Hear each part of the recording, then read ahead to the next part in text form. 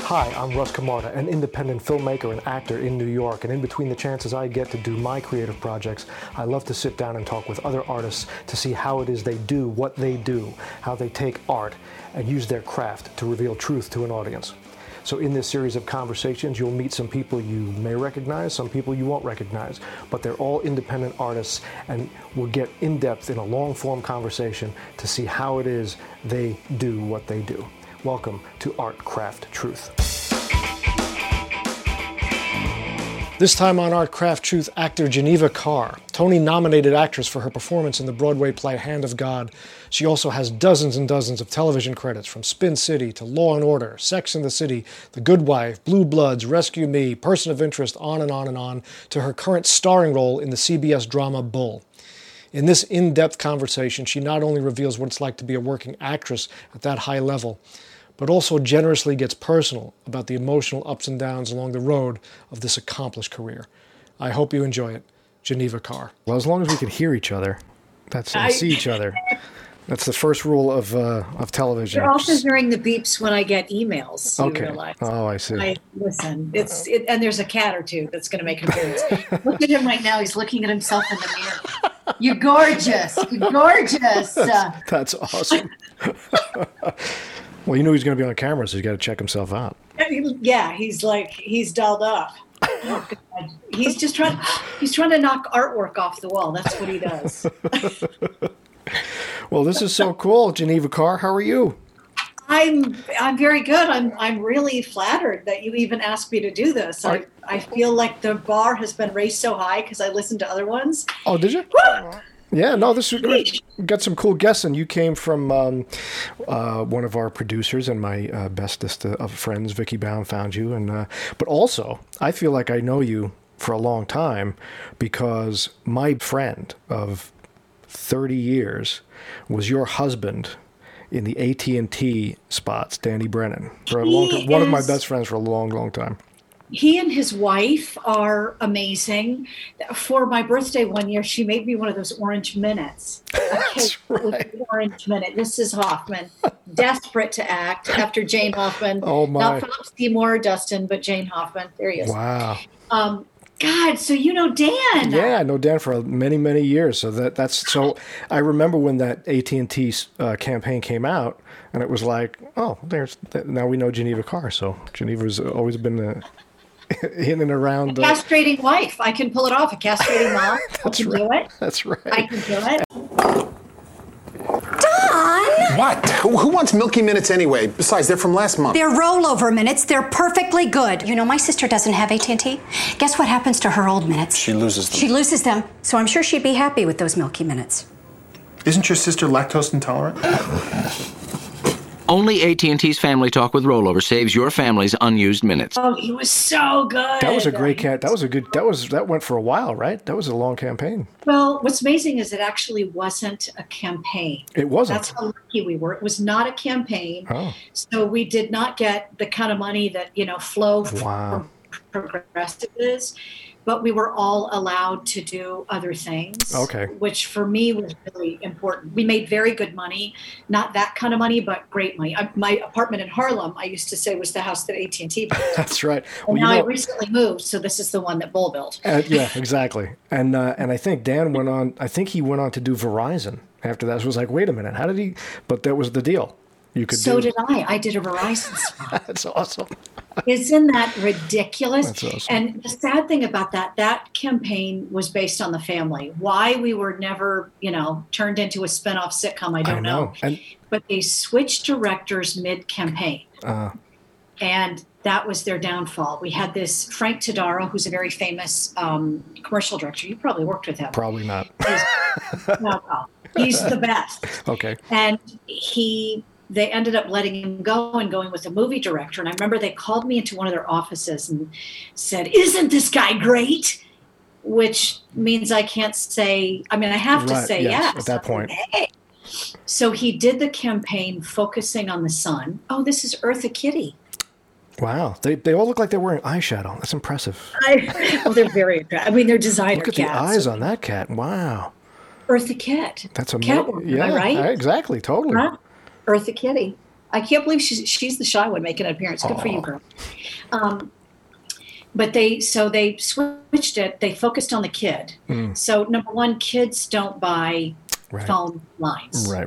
Mothers do, Not right? family plans. Yeah, right. And then they also, I remember we were shooting a commercial, and we booked 6 with this guy. And the first commercial we were shooting, he was doing it in a master. And the kid was really nervous. And I pulled him aside and I said, don't be nervous.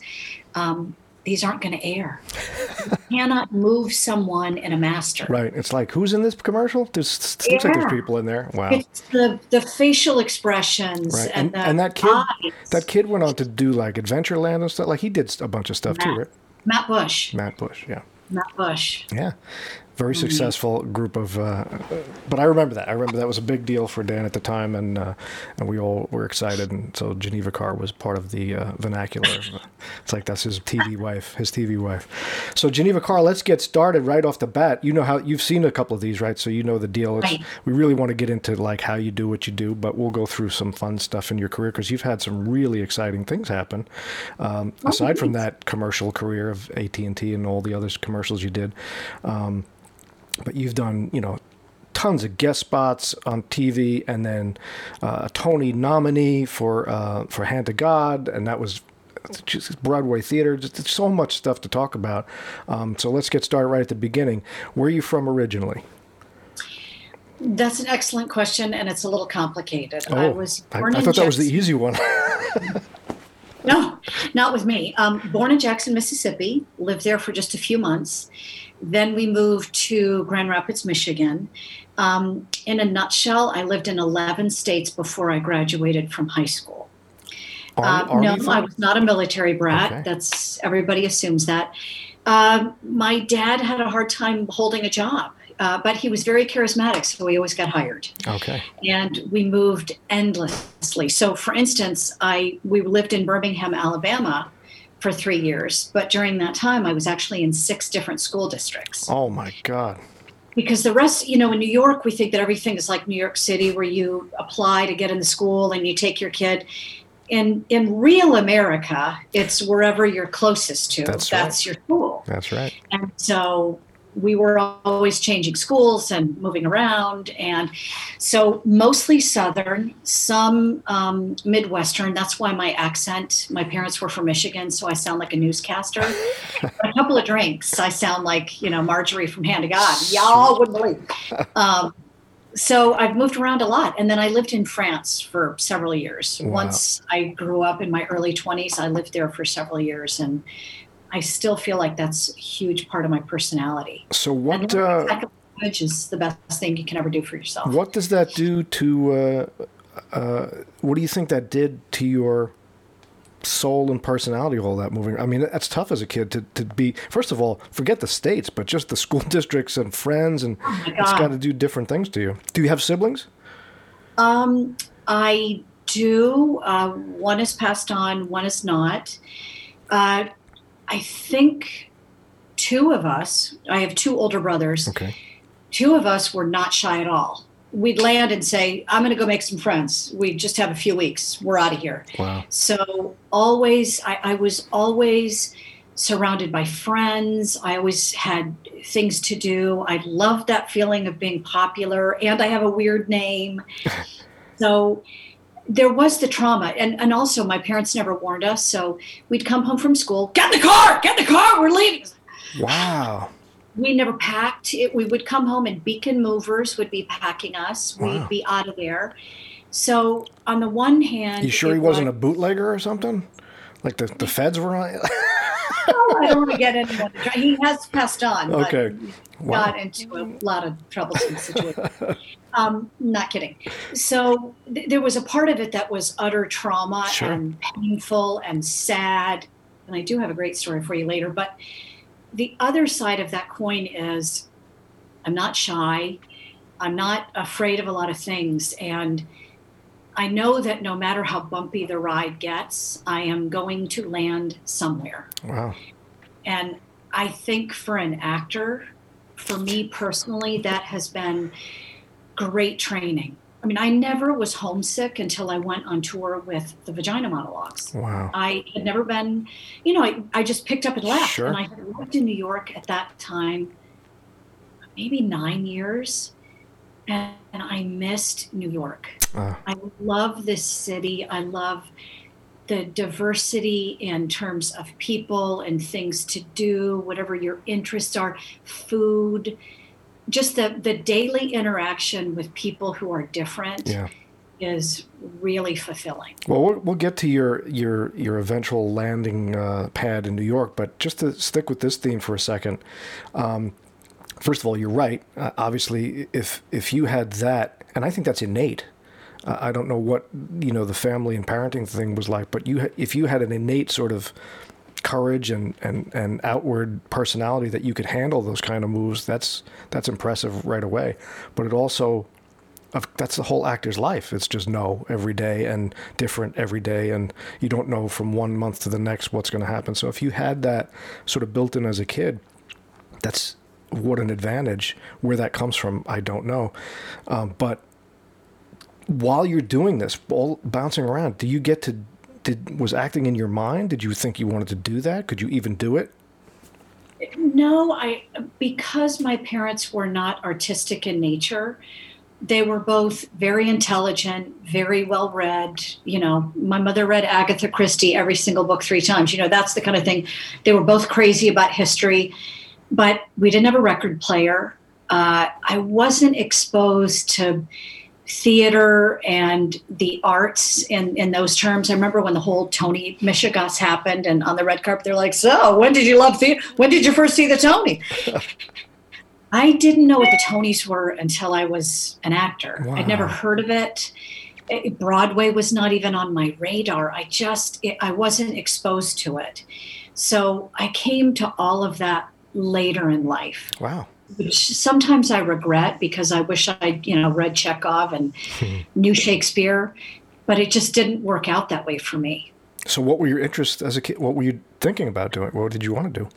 Did you even think about that stuff? I wanted to escape, and I was always fascinated by foreign cultures. I remember I saw Jules and Jim when I was 13, which is a Truffaut movie, a very famous French film that just changed my life. And I knew I had to get to France. Wow. I knew I had to make it there. I knew I wanted to speak the language. And honestly, in high school, that was my goal. Whatever I had to do, I was going to get to France. That's interesting. So right out of high school, you traveled? Right out of high school, you left? No, I actually went to college. I went to Mount Holyoke, which is a women's college, the first women's college, actually, in Massachusetts. And then my junior year, I went abroad, and it was everything I expected it to be. It was really hard, but really fun. And again, I tell young people, learn another language. It makes you understand your own language better. And it's such an interesting way to have to express yourself with a different set of tools. Right. So when you can be funny in another language, you speak it well. That's right. So it was my obsession, and French film, and just, I didn't know what I was going to do with French, and I really never wanted to teach. So after I graduated college, I came back, finished that year, and then I went back to France and I got an MBA. That's what I ended up doing. And what were you going to do in France? What was the... I don't know. There's something about young people, and I say that because I used to be one, where you just think you can do everything. Right. And I don't know that I had a concrete plan, but living in France, being able to navigate that system, I'm the first person to graduate, the first American person rather, to graduate that French business school. And it's the Harvard of France. Wow. Out of all the business schools, it's the second top rated. Yes, I'm bragging. I feel like I cheated my way in there. That's another story. I think acting skills were always there for moving. But I was the first American to graduate. And so there's sort of a high of accomplishing things that I hope all young people have, because it makes you try things that past a certain age, we get scared to fail, or we just don't imagine that we'll succeed. But there's a naivete that happens when you're young that, man, did I have in spades. Right. Well, I'll tell you one thing that I'm discovering now as I pass the 50 mark this past June, is that congratulations, 50's the new 30. Thank you. I'm swinging it. I'm hanging in there. So what I discover is that naivete comes back around, where you're like, I don't care. I totally agree. You let go of the fear again, and you're like, whatever happens is happening. I don't care. Like, I failed. I know what it looks like. I'll get back up. That's right. All right. So in France, so you're in the business world. I read somewhere that it was it banking or finance or something like that? Yeah, it was banking. It was finance. I worked in banks there. I did consulting while I was there. And then I ended up, following a man, which I don't recommend, but look, it worked out. I followed him here, and we broke up, but I fell in love with New York. Okay. And I followed this Frenchman, and he was coming here to do his military service, and I ended up getting my bank to transfer me here to New York, which was the greatest thing. Had you ever been to New York before? Was that your first? Oh, and I was terrified. Sure, it's scary. Oh, it was really scary. It was so scary. It was not what I expected it to be. And it's an intimidating city. We forget that now that I've been living here for so long. But this is a complete side story. But at the time, my bank sent me to work here on this team. And the team was me and one other guy whom I could not stand. This guy woke up thinking about the stock market. And I really didn't. I woke up thinking about when my workday was over and what I could get done. And they had me live with him until I found an apartment, which was, they probably wouldn't let you do that today. Probably not. We had no intentions, trust me. Right. But I remember I fell asleep in his apartment watching a movie, and he was waking me up, and I detested him so much that when he woke me up and I saw him, I just started screaming in the middle of a night. Yeah, they helped me find an apartment. There you go. That'll do it. Yeah, that'll do it. So when does so you come to this big, intimidating place? Let's get to it. When does show business and acting even enter your thought process? Well, life is full of fate. And I made it back to America after having lived in France for several years. A friend of mine had contacted me because she'd gotten my mail at Mount Holyoke at college and said, hey, you have some mail. I want to send it to you. So 3.5-year-old mail I get. And in it is an invitation to a book signing. A man who had come to do a month-long workshop about teaching playwriting to children was in it. Okay. And this man had done a workshop in my high school, and he'd written a book, and he said, you're in it, and I'd love for you to come to the book signing. Now, this is 3 years later, and I turn it over, and the return address is around the corner for me. So I contact this guy, and he says, oh, I knew you were going to become an actress. And I said, no, I'm a banker, but I just got this invite to the book that you wrote. It's Daniel Judas Galar.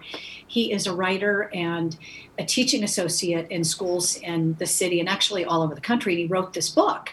And we became friendly again and actually very close again.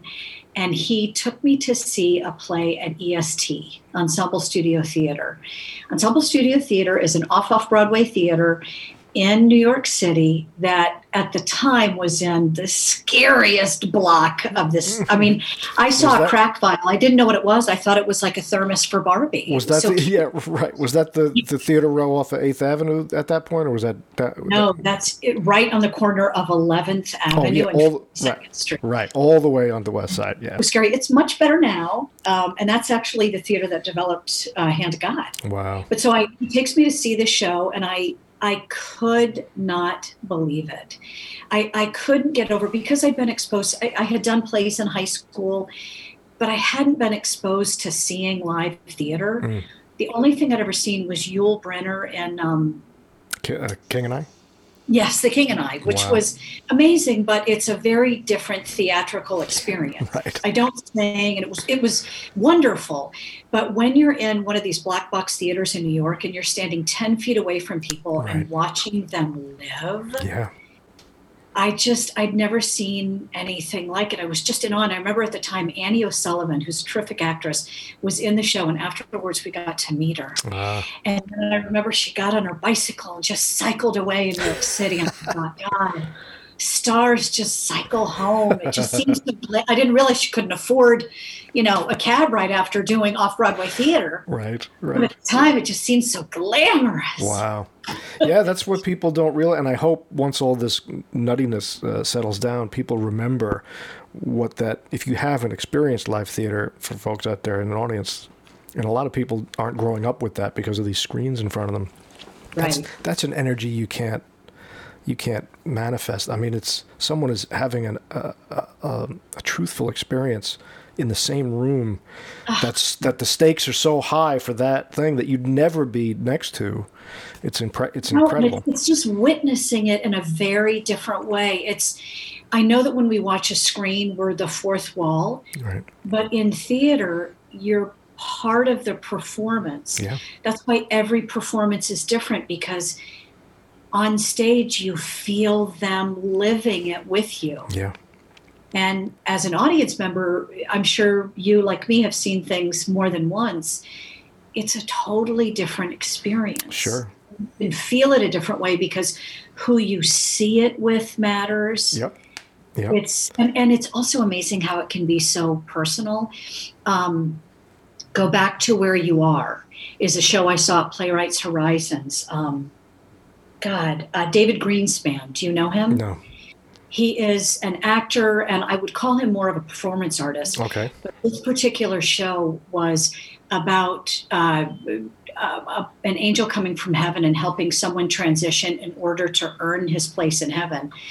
And he comes as a woman, as a little old lady to guide people, but it's played by a guy. That's great. No costumes, no clothes, just mannerisms. Right. And I remember just feeling like it was the most amazing thing. And I was on a date one day, no second after this one.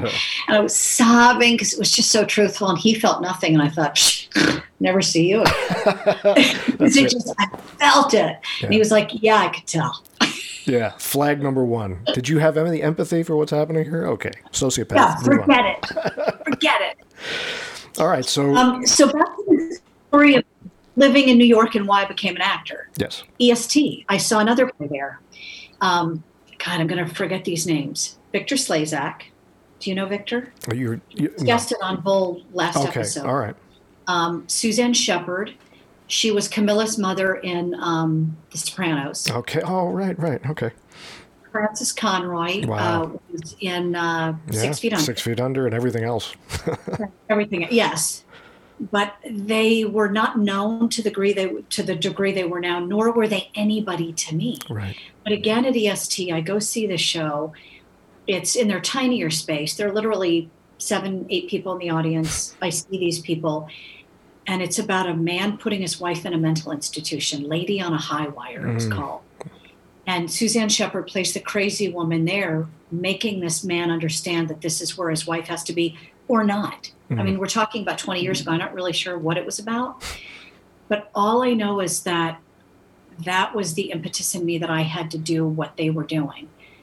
Because they were so truthful and empathetic, and it gave witness. I mean, in my life, my dad spent a lot of time in mental institutions. And in life, we don't share these things in the same way. So I've never said that.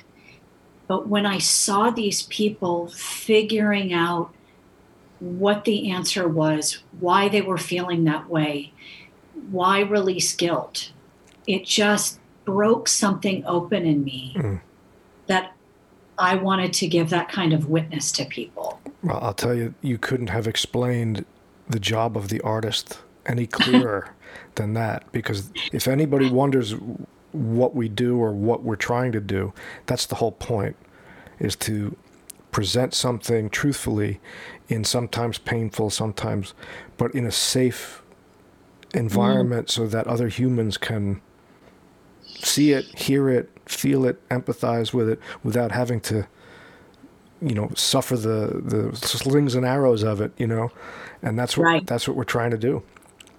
So that moment inspired you to do that. Yeah. So from walking out of that theater with that feeling in your soul and heart, what's your steps? What did you do? I took a beginning acting class with an actor and playwright and teacher named Chris Arasso. And it was the kind of acting where, you're holding the coffee. It's too hot to touch. And he was wonderful. The class was wonderful. And he pulled me aside and said, "Why are you here?" And I said, what do you mean? I'm a banker. I just thought I would consider this. And he said, "I don't think you need to be here. You know the coffee's hot." Because it's all pretend. I read all the Stanislavski books, and for people who do care about technique, to me, if I had to boil it down, Stanislavski is pretending. Mm-hmm. Yeah. Where other people are reacting, Stanislavski is you pretend the coffee's hot, you pretend you're a child, you pretend you're a soldier, whatever. Right. So he recommended I take a class for professionals with Jane Hoffman, hence Hoffman. Right. So I take a class with Jane Hoffman. She's brutal. She was an actress and a director, and I say this with so much love, a notorious bitch.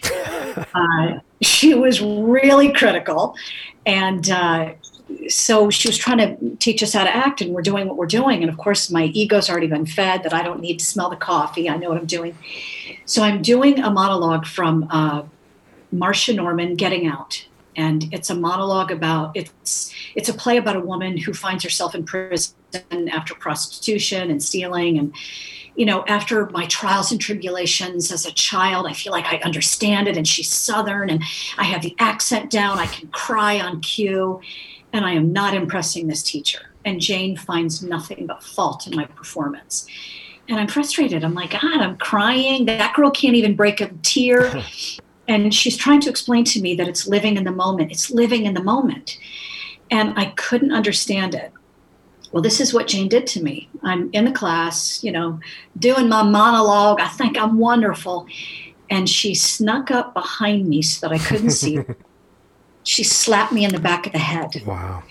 And I was so upset as, trying to please, thinking of, I was so upset. And she said, act, do the monologue, do it. So I just do the monologue. And at the end of it, she said, "You're welcome." Wow. That was living in the moment. And I explain it to people that was like Helen Keller. Yeah. And Sullivan is doing the letters W, and I just can't get it. And I finally understand that you do the preparation, you work on the accent, but if you're living it, then it's authentic. Yeah. Preparation is it's exactly that, but acting's a verb, and so you hope you did all your stuff, but once you get out there to do it, you just do it. Yes. And until you get that, it's you can be told a bunch of times. Right. But I finally got it after weeks or months or whatever studying with her. She ended up becoming one of my closest friends ever. I, helped her to transition into the Actors Home in Los Angeles. Wow. Sadly, she's no longer with us. So I've discussed that with a lot of different people. There's always that one mentor, that one teacher, that one experience that kind of turns the corner on your craft. And for you, it was her. And understanding that it's preparing yourself with all the technical things you have to do as an actor, but then dealing with the moment to moment in front of you truthfully. That's where the character comes from. That's where the emotions come from. That's where all the real stuff comes from. And it's one thing to do it. It's hard to do it for a monologue or a soliloquy because there's a lot of stuff you need to generate, that's not there. But your performance is usually easier when there's somebody else, because that's where the performance is in that other person, so you can make that work. Another thing Jane used to say was, whenever you're acting with someone, do everything you can to make that person look good. And that's how you look good. Just make them shine. That's how you shine. Yeah. I guess another way to look at that, because I've always felt that the thing that pulls you out of it is once you start getting into your head and you start judging things, that's when you pull yourself out of the piece. That's when you drop lines. But to get yourself back in, it's always the other person. Once you focus your attention and your intention and what you're trying to get out of what's in front of you, that's where the piece comes alive, and now you're not in yourself anymore. You're just kind of in the piece with it. So great advice. So after that experience, are you starting to try and get in shows and things? Are you starting to... Yeah, I ended up quitting banking. Wow. And now time out. That's a big one. Because shit, Geneva, that was a big one. You're in New York City, with a banking job, and you're like, you know what? I'm going to be an actor. Like, what is that about? Well, talk about naivete. I had no idea how hard it was going to be, how hard it was going to be financially, how hard it was going to be emotionally. I mean, I went from, living in the West Village to living in, a closet. Right. Literally, my dressing room on set is the size of my first studio apartment, and it's teeny tiny. But there is something that if you know what you want, for me personally, I can withstand a lot. Mm. And I think that's a good thing to know, that if you really want something, that's why if you don't really want to do this, young people, you have to be willing to suffer. And it's not suffering for the sake of suffering and how great you are, but it is going to cost you. It's going to cost you relationships. It's going to cost you money. It's going to cost you years. It's going to cost you things that are valuable. And so you have to decide what the most valuable is. So I did quit banking, having really no idea how challenging it was going to be, but I was also sneaky. I quit the job that I was doing, and I ended up taking a job for a French brokerage firm. Because, by noon, my boss was gone because of the time change. Okay, there you go. So I was present. And then in the afternoon, I would audition. I would take classes. I would do whatever I can to make the next opportunity happen while he thought I was working. And then I would come back at night and finish my job because it was an American bank. That's awesome. With one desk. And I'd say, I have a meeting. And I just was sneaking about it. So backstage, people ask me how I did it because I didn't know how to get an agent. I didn't go to a fancy school. I didn't go to any kind of school. Right. So how I did it was I went to things like Backstage looking for auditions. I also found a community of people. This is really important for people who want to get into business. Find a community of people where you can network. Right. And I think for an actor, it's where can you act? And for me at that time, EST was the place that I had found. So I went back to EST and I found other people who were starting, other people who are creative. I worked with new writers, young writers. It's how I met Rob Askins and did Hand to God. I did many other shows there, but it led to other things theatrically. Right. The other thing I did personally is I really wanted to do commercials. At the time, Why? I didn't know. Why did you want to do that? Just for the cash, or for the because it was lucrative, or because it seemed fun, or what was? It is. It can be lucrative. It is less lucrative today. Right. That's for sure. I couldn't afford to go to college, and I thought that it would be good film training.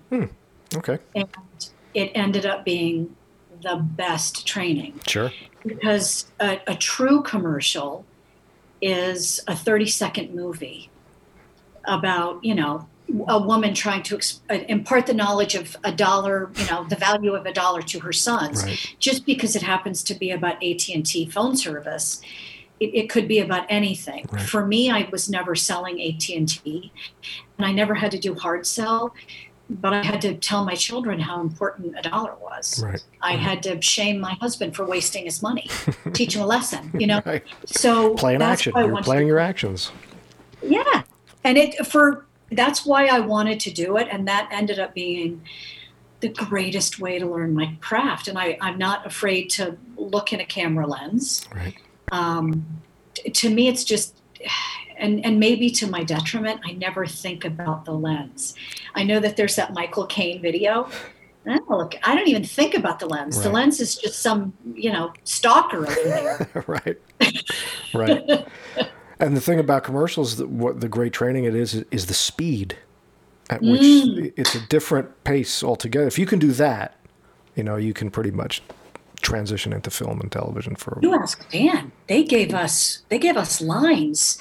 I mean, I would be in the middle of doing one of long-winded commercials, and they'd say, "Has anybody given the lines for the next one?" And on set, I'd have to do this. Wow. Yeah. It was so intimidating. It was, truthfully, they were incredibly unfair and unappreciative. Sure. But boy, did I learn. Yeah. And none of the kids, the 3 people I was working with in that family, none of them could help me except feel for me. But sometimes that's a big help. Yeah. Other actors that feel for you. It's and the trials of that kind of thing. It's the metaphorical slap to the head that you got in the class. I mean, it's the same. It's the same thing. Learn your lines. Okay.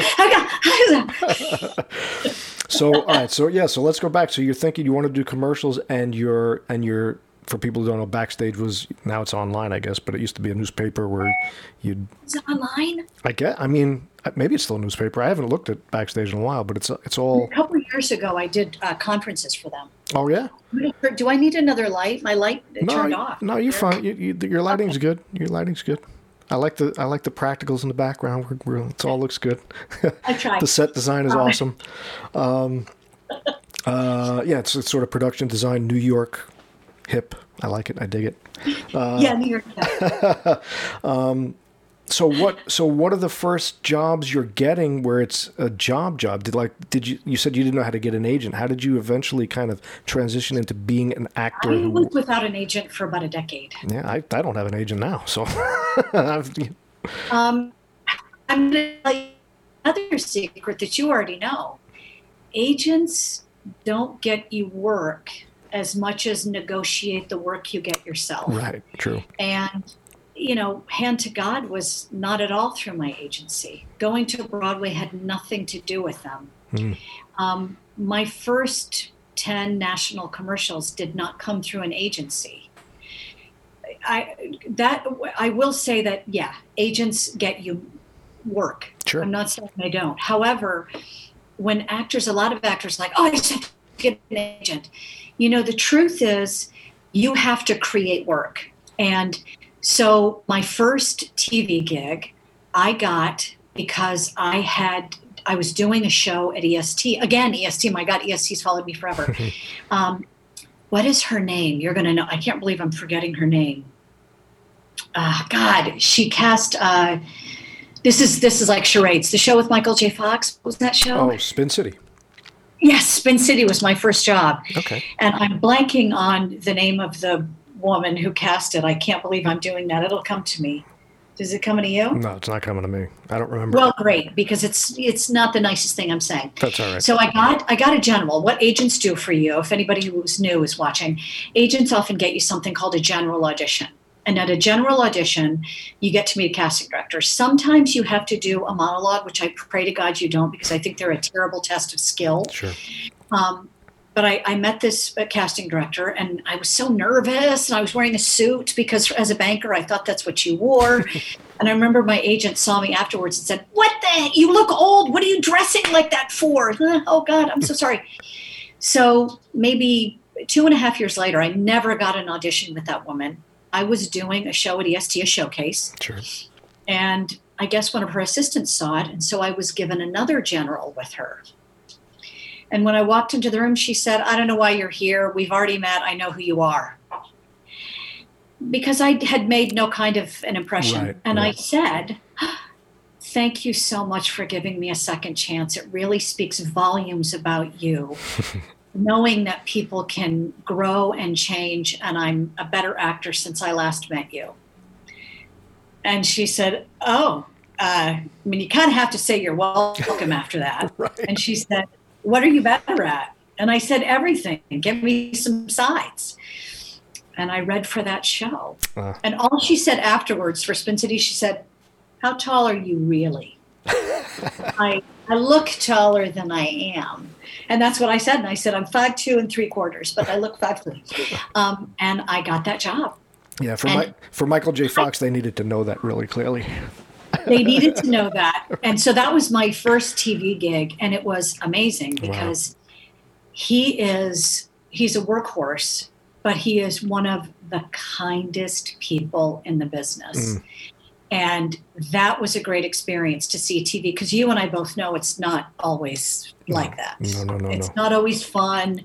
You come in, I had one sentence. I don't even remember what it was. It was like, oh my gosh, you're here. Yeah, and that was it.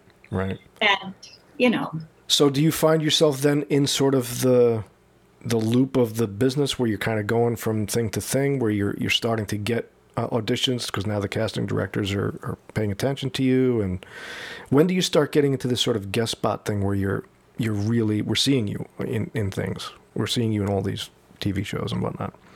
Or does that take a while? As every actor knows, it really ebbs and flows. Yeah. I remember at the height of auditioning, I one day had 10 auditions in one day. Wow. And you couldn't possibly make that happen in New York. I mean, in Los Angeles. No, in Los Angeles, forget it. Yeah. Because in New York, I was like, I'm going to go to Beth Melsky, which is commercials. I'm going to pop over to this one for that. I'm going to head up to Times Square and get to James Kaleri. You could do that kind of a thing, and you could time it just right. And I think because I did commercials and legit, which is TV, and film. Right. Voiceovers came later in my career. I think I just, again, telling actors, sometimes actors have this thing that commercials are easy or stupid or not important. And, if that's how you feel, that's great. But I know that there are phenomenal performances in commercials. I mean, your friend Dan and I are a sitcom husband and wife. Absolutely. Everybody loves Raymond. What about the AT&T family? That's right. You guys were great.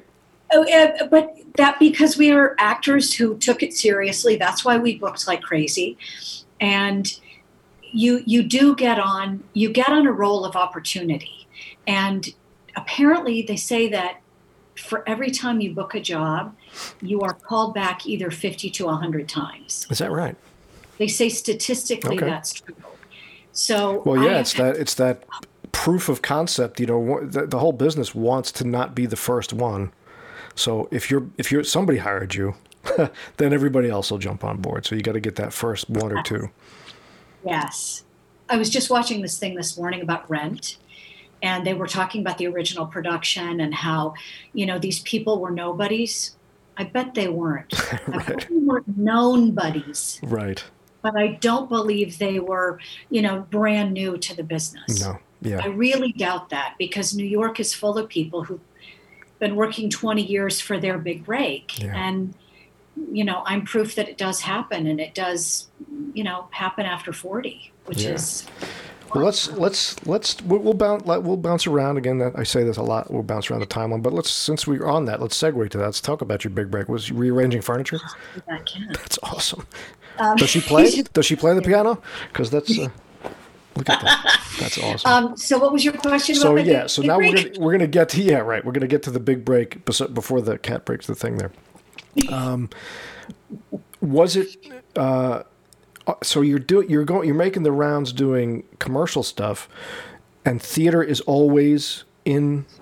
I'm doing TV stuff. I'm doing a lot of commercial stuff. I'm getting my periodic guest stars. I've done every single Law and Order. Right. I've done them more than once. The ones that didn't even end up working out, and theater.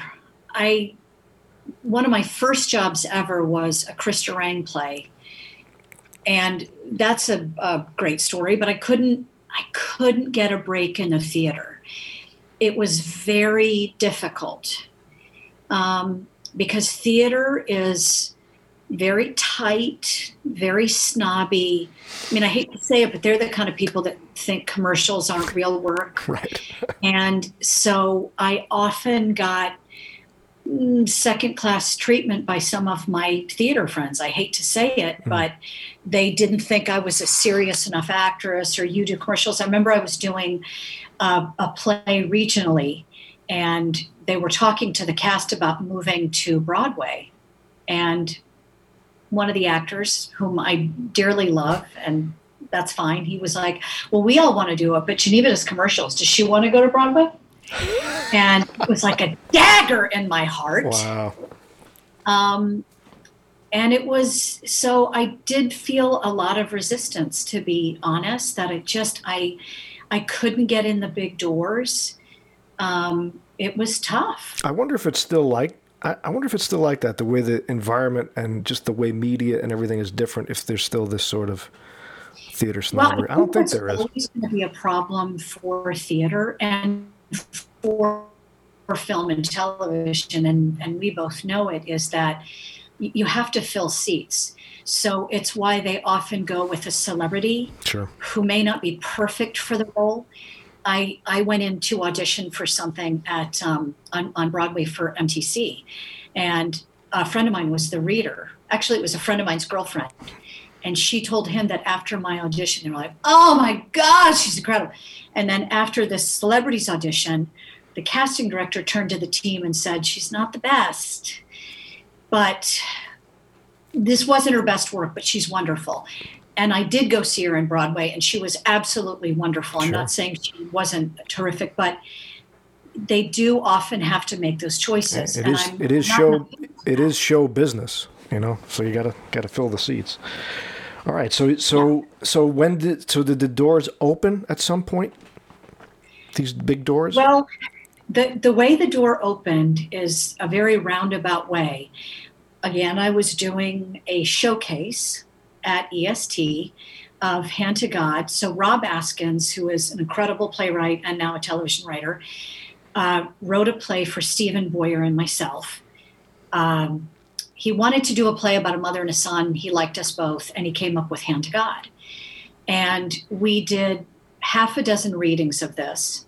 And I remember we had Moritz as our director for that sixth reading, and I knew we had magic, because Moritz is the kind of director that he will sacrifice a laugh to tell a story. So it was less slapsticky, but more meaningful. Right. And we ended up, that show was a showcase, and then it was a mini contract at an off-Broadway theater. Then it went to off-Broadway at MCC, and then we went to Broadway. So my way of getting to Broadway was through a very roundabout way that our producer, Kevin McCullough, and MCC just stuck with the team. Well, let's take a tangent here just to go back to a point you made earlier, which is, and this is really important. He wrote that for you. He wrote that with you in mind, and Stephen Boyer. So the idea of increasing your circles, and always what you called it before is this network of people, being people of like mind, regardless of what tier in the business you're on, but always never burning bridges, and always kind of increasing this sphere of artists that you're with, and being good and doing the work and being reliable and doing well. When those things happen, he's thinking of you. And that story becomes more complicated because I was released when they were moving. I was called by the director. "You're amazing. You've added so much to this. We would not be moving, but we're going to have to move on without you." I was never given an answer as to why that was, but I'm smart enough to know they probably had an offer out to someone who's going to bring in seats, bring in people to seats. And of course it hurt me, but I remember at the time, and this is how I truly felt, and I was so grateful for the opportunity to have done what I had done up to that point and developed this character. And I said, "I get it. I am so happy for you. I will come see you, and I will always support this show." And I don't know what happened, but the director called me, I don't know when the decision was made, weeks later. It was midnight. I was in bed and I got a phone call. And usually I don't pick up the phone. And it was Maritz von Stupenagel, our director, to say, "You're in." Wow. So you never know what happens behind closed doors. Right. I'm going to tell another story about that I think is revealing that so often it's not about you. Most of the time. Yeah. But what do you mean? Most all the time. The truth is that, celebrity matters. Celebrity matters in terms of people desperate to make their nut. Tiny theaters have to make their nut. Yeah. And I get that. And that is what happened. And another time this happened, and I feel, so the first job that I ever had where I got my equity card was at Playwrights Horizons. It was a very small role. It was Chris Durang. I had met Chris Durang at a party, at a Christmas party, and every time I was laughing, I felt him looking at me. And I thought, I think he's gay. I don't think he's interested in me. I think he's staring at me. And I got a phone call a few days later saying, "Hey, Chris wrote a play. Would you consider doing a reading of it?" Wow. And I did a reading of this play where I was a laugh track. I have a really loud kind of laugh, so I was a laugh track. In the end, they were not able to use me. So I got a phone call from Chris.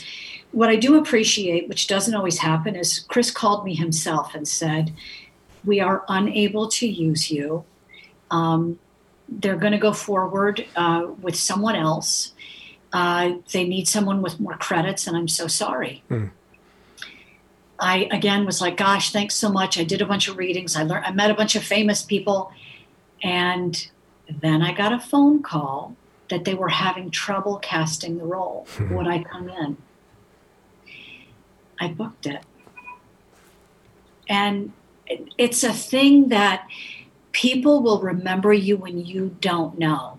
Yeah. I mean, you just said it earlier, do your work, be reliable, be a good person. Yeah.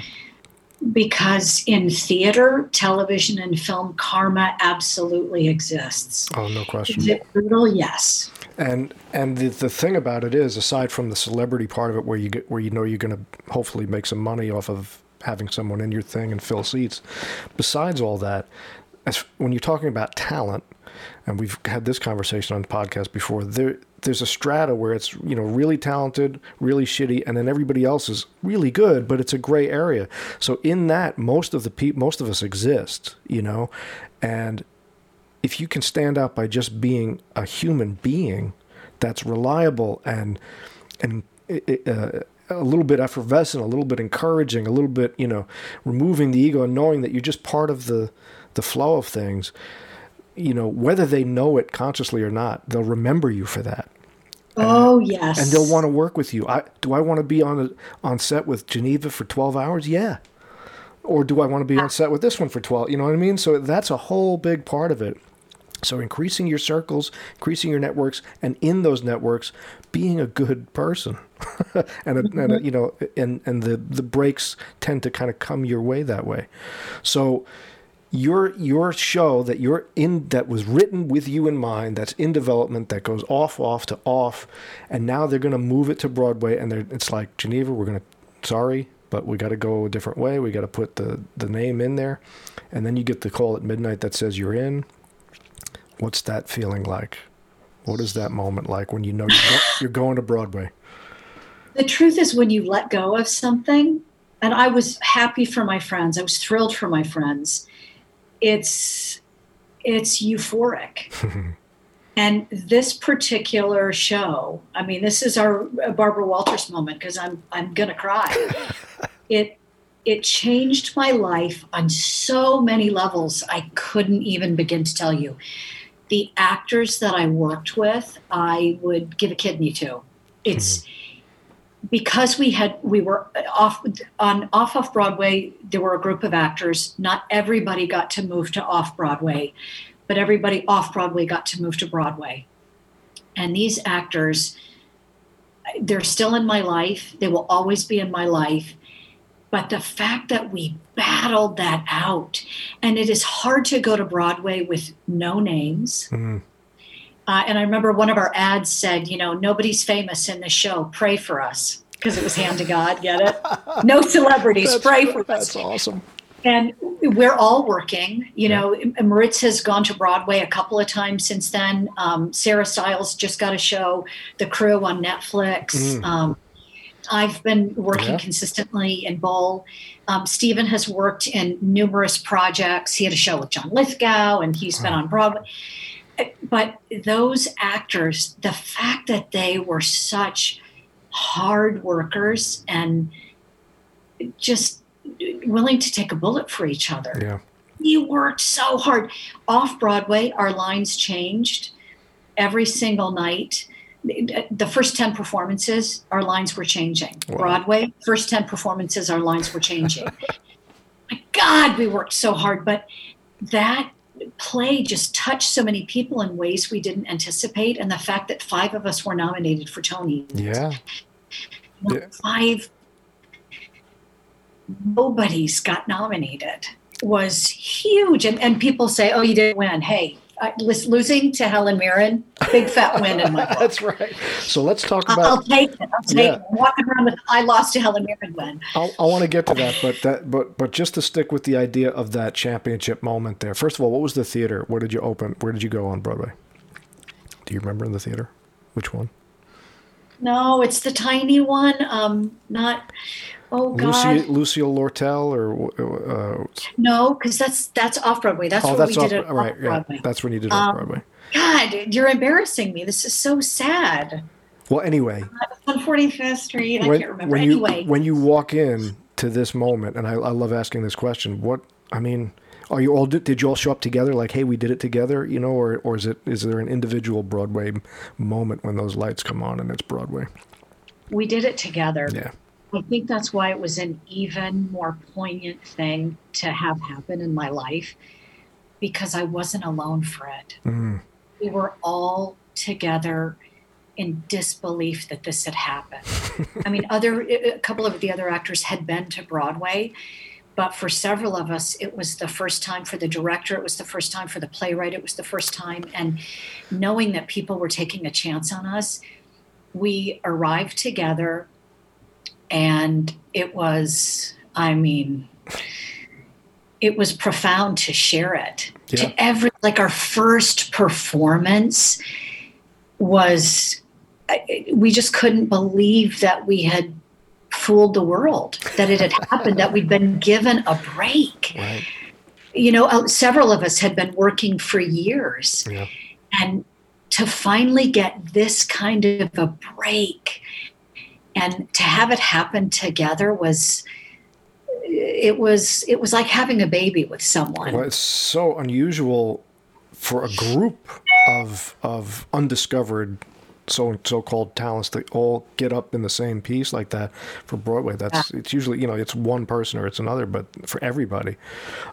So just for people who aren't familiar, this is a very clever piece. Hand to God. Just describe it quickly. This is with the puppet and the whole thing, right? So it is. Hand to God is a play about a mother and a son who live in Texas. The father has passed away. Her son's having problems in school. And in order to find solace, she goes to the church, and a preacher there helps her create a Christian puppet ministry for teens. And so she creates this ministry for kids with hand puppets, and her son is either acting out or possessed by the devil, and it's up to you to decide. Okay. There is an inappropriate relationship that she has with one of the students. Her son has his sexual awakening through a hand puppet, and there is so much pain in the play about grief, how we close each other off, and in the end, they find each other, the mother and the son, and are able to move forward. And it is so profound and so funny that it's hard to even, we had people faint on numerous occasions. Really? Because it was very violent. There was some graphic sex. I didn't even know what a tossed salad was until Hand to God. I was like, what is that? And they were like, oh, Geneva, don't even ask. There was some really violent moments because my son ends up having to remove the puppet. And because the puppet feels a part of him, he has to do damage. And I, in turn, get injured. It was at one point in one of the shows, I actually slipped on a telephone cord on stage and hit my head and blacked out. Oh, my God. Yeah, it was really scary. And the stage manager has us on camera so he can see. And apparently I flew in the air like a flying squirrel, landed flat. Stephen, who plays my son, thought that I had broken my kneecaps. Oh, my God. I come to in under 30 seconds, and I realized I'd been holding a body part because something happens in the play. Right. And I see just as that body part, it's a finger, rolls off the stage. And suddenly I realize where I am. So I just start moaning in pain, and we're back on. Wow. It was, and the stage manager said I was waiting to see if I was going to bring the curtain down. Oh my and God. Afterwards, friends of mine in the audience said that choreography was so good because I just flew in the air. But theater's live, and you just no kidding. God, I was in the best shape of my life. It was just crazy because for a bigger stage, when we transferred to a bigger stage, we had to adapt some things because performing for 74 to then 200 to then 900 is different. Yes. Yeah. I can hear you. Okay. Can you see me okay? Yeah. Okay. Yeah. Yours is a little, I can hear you. I really appreciate the shirt. Oh, yeah. Yeah. That's my, I'm a huge boxing fan. So every time I do these, I try and represent somebody that. And I thought it was for both. But yeah, well, it's a double entendre. It's both. I say that's improv. Yeah, that's right. I try and give you a little both. So at what point during this thing do you know it's kind of a hit? And it's kind of critically is this the classic that we see things in the movies all the time? Is this the classic where you're all sitting around waiting for the Times to come out at 4 a.m? I mean, when do you know? Yes, if anyone says that's not true, every single performance, you wait up until midnight to see if you've made the Times. Wow. You absolutely do. And we waited with bated breath off and on Broadway to see what it was. And there's tears and hugging and champagne if you're playing your cards right, because you just can't believe it. You just can't believe it. And it happens during the opening night party. So they say about an opening night party, you're waiting for the Times. And if the Times isn't good, that party's going to wrap up about 12:10. If it's good, you're going to hang around until about 1:30. Wow. So does somebody read it? Who gets that job? The artistic director of an off-Broadway theater or the producer when you're on Broadway. And it's literally, in a chair, everybody's got a champagne glass, and you know it's good if he's reading it aloud because they rate it first to protect everybody. Right. Wow. And there are dangers in reading it. And a lot of actors will tell you about that because they might say, oh, God, the way, ran his fingers through his hair, we just loved it. And then you'll never do that gesture again without either being worried it's good enough or being worried it's terrible. Right. So I do actors that avoid it. I'm going to admit I read them. I shouldn't, but I do.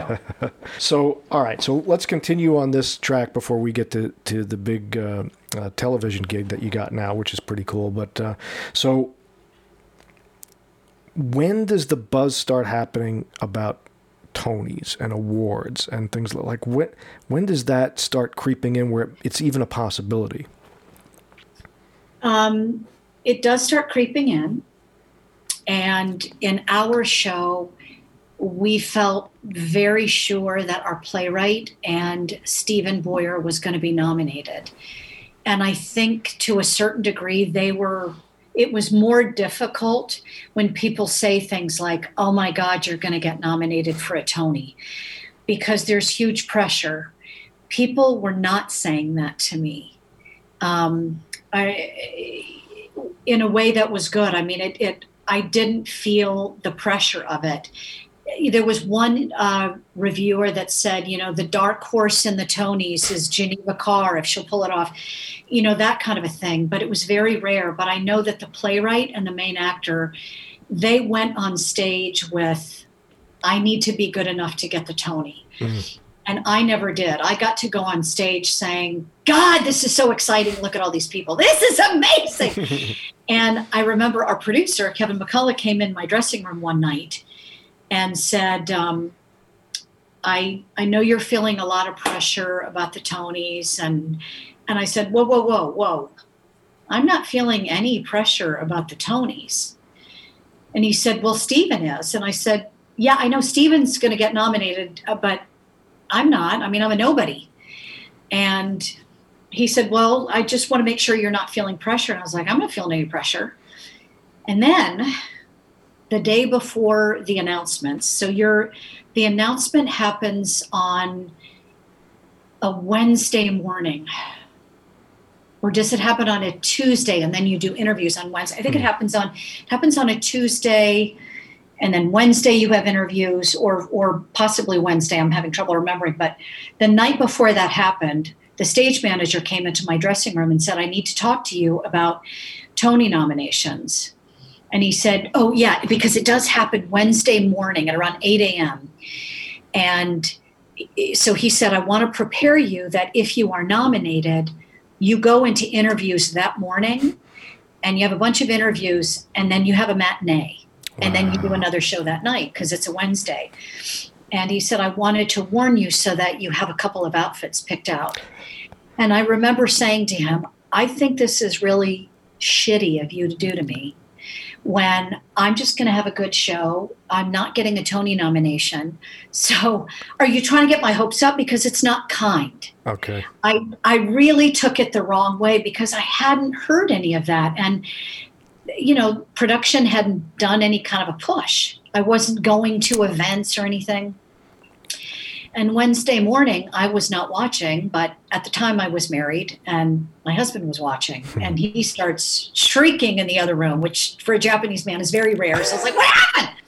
And he was shrieking. And I got nominated, and it was insane. I'll bet it was insane. It was screaming. Also because there had been many other award seasons with this show, and I had never been noticed. Mm. And it's that thing of, I always felt like it was just, it wasn't in the cards. I wasn't notice worthy. Or maybe the part wasn't big enough. Unfortunately, as an actor, you often take it upon yourself. So, of course, I thought I'm not good enough. I'm not young enough. I'm not pretty enough. Whatever I thought it was. I'm not talented enough. It was an utter shock. Wow. And that is better than anything. I feel badly for the people who are warned about it and they prepare, because, again, I had a dress, I had not picked out a dress, but I have enough clothes to open a shop. So I had something to wear, and I show up at these interviews, and because I was so completely unprepared, they actually went great. Sure. That's usually how it works, right? I just was living my best life and saying anything and thanking the people that I really felt like thanking. Right. And it was surprisingly easy. First of all, the other thing you need to know, when you're nominated, everybody's nice to you. And when you're nominated as the nobody and the dark horse, I shouldn't say that, but when I went on the Tony line the night of, you have a matinee and then you have to get changed right into the outfit and go. Wow. Still with, your flop sweat from performing that afternoon. Wow, really? Oh, it's so intense and so fast that you have to get ready. And especially for the women, you do your makeup before the show, you come back, they slap on the makeup. Craziness is the woman who does my makeup now, as a favor, did my makeup for the Tonys. Wow. She had done me in a movie, and I called her, and she was like, I'll come in. So I go to do the lineup. You go through this gazebo of interviews, and I cannot tell you how many interviewers, after the camera was off, said, we're pinning our hopes on you. Oh. You're our girl. And there was something about being the New Yorker, the unknown, just the nobody. This is embarrassing to say, but I got about 800 messages the day I won. Kids I had babysat, people I hadn't spoken to since grammar school. Wow. And that's the amazing thing that social media allowed. People that would have no other way of contacting me, the amount of goodwill I felt was just... Well, I was going to ask you that question because you mentioned earlier about when you guys went to Broadway, it was the idea of sharing it. And there's something about, like that movie Into the Wild, there's something about a life worth living is the one that you can share. It's not worth it if you can't share it. So you're married at the time, so obviously you have a spouse. But is there family? Like who gets to enjoy this news with you, and is that part of the experience? God, I'm going to say something that I really shouldn't say. My husband couldn't share in it. So this is terrible, but my marriage ended. In this whole period, at that whole time? A week before the Tonys. Wow. I've never, ever said it, because when it happened, the group of actors that I was working with and production, particularly Kevin, our producer, had my back and said, this isn't the first time. It was very hard for my husband. He could not share in it. He is a very talented architect who craves recognition. Sure. And he couldn't take it, and he walked out. Wow. Yeah. Well, I mean, that's another thing. That's very brave of you to say, and it's. I'm embarrassed to say it. I couldn't even tell my friends at the time. I waited about a month after the Tonys. But it's not unusual, particularly for men who aren't used to a spouse in the industry. What we do is it's different for civilians, and particularly I think men sometimes don't understand and can't handle some of that stuff sometimes, and it's difficult, I should say. So I'm sure there's a zillion other things involved, but I can see. No, there are no zillion. It was one thing. Wow. No, I'm not kidding you. It was I'd only been married a year, and it was something that I think that you learn who your friends are. Sure. When things are unbearable, or when they're amazing. Yep. And so to credit that crew, Maritz, Rob, Steve, Sarah, Michael, it's unbelievable. First of all, because I couldn't miss. I called the producer, and he was nothing but supportive, and he said, this happens. It's not the first time. It is sometimes hard for a partner to be really happy. And it was, I had to go on. Yeah. And I'm saying it now. It's, this happened in 2015. Yeah. And it's still, I will tell you, I don't think I got over it until quarantine. Wow. And over it, you never get over it. But Sure. I can talk about it without sobbing. Right. Quarantine was an interesting time for self-reflection and forgiveness. Yes, indeed. But I did that show every single night with those people. And the fact that I had to get on stage and share something so important. Yeah, absolutely. Okay, Barbara. No, it's okay. But I had to tell that story every single night. And it was a really painful story about loss. Yeah. And, I know that the show is about technique as well.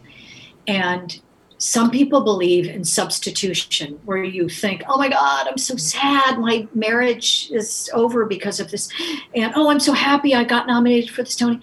And then there are other people that use imagination. And to have all of those things coalesce and to have a group of actors on stage who they were the only people I told. I didn't tell my girlfriends. I waited until a month after, and then I invited about 10 girlfriends over and told them what had happened. I had to hold it together, but I had this outlet, and I had a safe space, and I had people who were sharing with me. Right. They were supporting me, and it was, I mean, I say to people, it's the greatest thing that ever happened then, and the worst thing that could ever happen. Because a marriage is, it's like a death. I understand. It's not like a boyfriend. Yeah. It's a lifetime commitment, and it was really painful. But those two things, it was this seesaw. Yeah. And it also, I wasn't nervous about the Tonys because all I took from that was the good. Yes. I didn't take the, oh God, if I don't win. Right. Because it didn't matter. Yeah, I just had to keep myself afloat. Right. Well, I'll tell you what. I mean, I understand to a great extent. I was married for a long time and went through a divorce, so I understand the grief and loss, and particularly when you're the one responsible for screwing things up and whatnot. I totally get that. But the byproduct of what you did, what's awesome to remember, aside from the fact that you're sharing this with these people, the personal stuff that you're accessing into that you're integrating, whether you're actively using a substitution or a sense memory, or whether it's just sort of informing your stuff to tell the story. The great byproduct you have to remember that is happening is the truth that you're putting into that story is being given to those people out there who paid to see that. And all of that stuff that's happened to you, that's informing that, is being shared with, 1,500 other human beings who are now going to take that, just like you did on 11th Avenue in whatever year, and inspire. There's a circle that closes, and so the pain and the transition of one human being shared through the art and craft of another human being to a whole group of other people who are totally anonymous. That's an incredible synergy of life. That's what we do. That's what we do. That's what we do. Every performance I've ever seen that has touched me, I know that those people communicated that to me in whatever medium. Right. We feel it in film, we feel it in television, we feel it in theater in probably a more visceral way, because there's less artifice, or maybe more artifice. Right. I guess that's the argument, but less proximity. You're I mean, you're right. You're lucky. Well, that's a beautiful thing, and it's a blessing that you, as difficult as those things happen in life, it's a blessing that you had that thing to channel stuff through. Oh, Hand to God saved my life. Wow. Hand to God literally saved my life and literally moved me forward. Obviously, the job I have today is from that. Right. It led to so many things, and it led me to appreciating things. Yeah. I think as an actor, everything in life is so fleeting. I mean, we're living in the middle of this pandemic, and we haven't really addressed it except, vaguely to say we've been thinking about things, but nothing is forever. No. Even thank God this pandemic will end one day. Right. But, life, I mean, relationships, you asked earlier about sharing it with family. My parents have passed on. I don't have anybody. Yeah. So I don't have family, but theater is my family, and my friends are my family. And the goodwill that I felt as, the orphan with every actor who ever took an acting class with me, everybody was happy, because I just felt like me getting it was them getting it. And I think they felt that same way. Yeah. Yeah, no, I feel it. I all my parents are gone, and there's this constant search for like-minded souls to share things with that you normally wouldn't, or you can't share with others that have since gone. So, all right. So let's talk about that next move, because this is a big moment. First of all, we'll give Helen Mirren props. Fine, she wins. Good for her. Good, whatever. She wins. And it was great also. The one little fact, too, is that you were all nominated. Everybody in that show was nominated, right? Pretty much. Not everybody. But five of you. That's a lot for one thing. A lot of people. And all people who were first-time nominees. Right, first-time nominees. So the Tony experience must have been a blast. Going to the show, going to the awards thing, I'm sure. You borrow fancy clothes, and a guy with a little briefcase attached to his wrist brings you diamonds to wear. Oh my God. And then, so he literally comes to the theater. You borrow a ridiculously expensive dress. I borrowed mine from Thea, and then Don O'Neill designed it, and then I borrowed jewelry, and this guy comes with a briefcase. He literally opens it. You pick out the diamonds. You're wearing $500,000. Oh my God. You go to the Tonys, and then you leave the Tonys, and I stayed there until about 6 a.m. They start serving breakfast at 6 a.m. Wow. It's in these little pockets. It is as fabulous as they say. Wow. There's one big one at a hotel. Then there's another one at a ball. There are 3 different ones. Wow. And it's just unbelievable. So you're eating omelets at 5 a.m. and then you go home, and then around noon, bing bong, and a girl just in a sundress and a jean jacket comes to get the diamonds. He doesn't need this because nobody knows who you are. When they go to the theater, if people had their eyes on those guys. But it's very funny that just this simple girl in a little sundress and a jean jacket. Crazy. A little handbag, take my diamonds. Let me get that $500,000 back. So, all right. So before we leave the Tony party, just did you get to talk to other nominees? Was there any fun interaction where you're like a little starstruck and... Well, Helen Mirren, my entire thing. So they're live, and the whole deal is when the commercial break happens, there's just a second to run around. But the first commercial break, I ran to Helen Mirren to just say hi. I was excited. Could I get a picture? So I have my friend who's taking a picture. And so I think I've got my hand on the armrest leaning in for the picture. And as it turns out, I have my hand pretty high on her husband's thigh. So there's a picture of me with my hand on Taylor Hackford's thigh, pretty inappropriately smiling next to Helen Mirren. So I have that framed. That's awesome. That's great. That's awesome. And then I got to meet Sting. And I got to meet him, and I was very excited because his hand was awfully low on my back. And I thought, that's got to be a once in a lifetime. That's right. And, he'll do that for hours. He's he can keep that hand up there for a long, long time. He's real good at that. Well, it was a big thrill. It's so exciting because it literally is being in a movie. Everybody's dressed to the nines. You have a dress that you could never afford on. Right. It's just every actor you'd want to see up close. Judith Light. I'm a huge Judith Light fan, so I got to run up to her and say, "God, I hope I get to do a show with you." Right. It was like that. And are they aware of your work? Are they aware of Hand to God? And that's the cool part, is when they go. That's the coolest part. Yeah. The coolest part. So the day that you're nominated and you go do all those interviews, nobody knows who you are.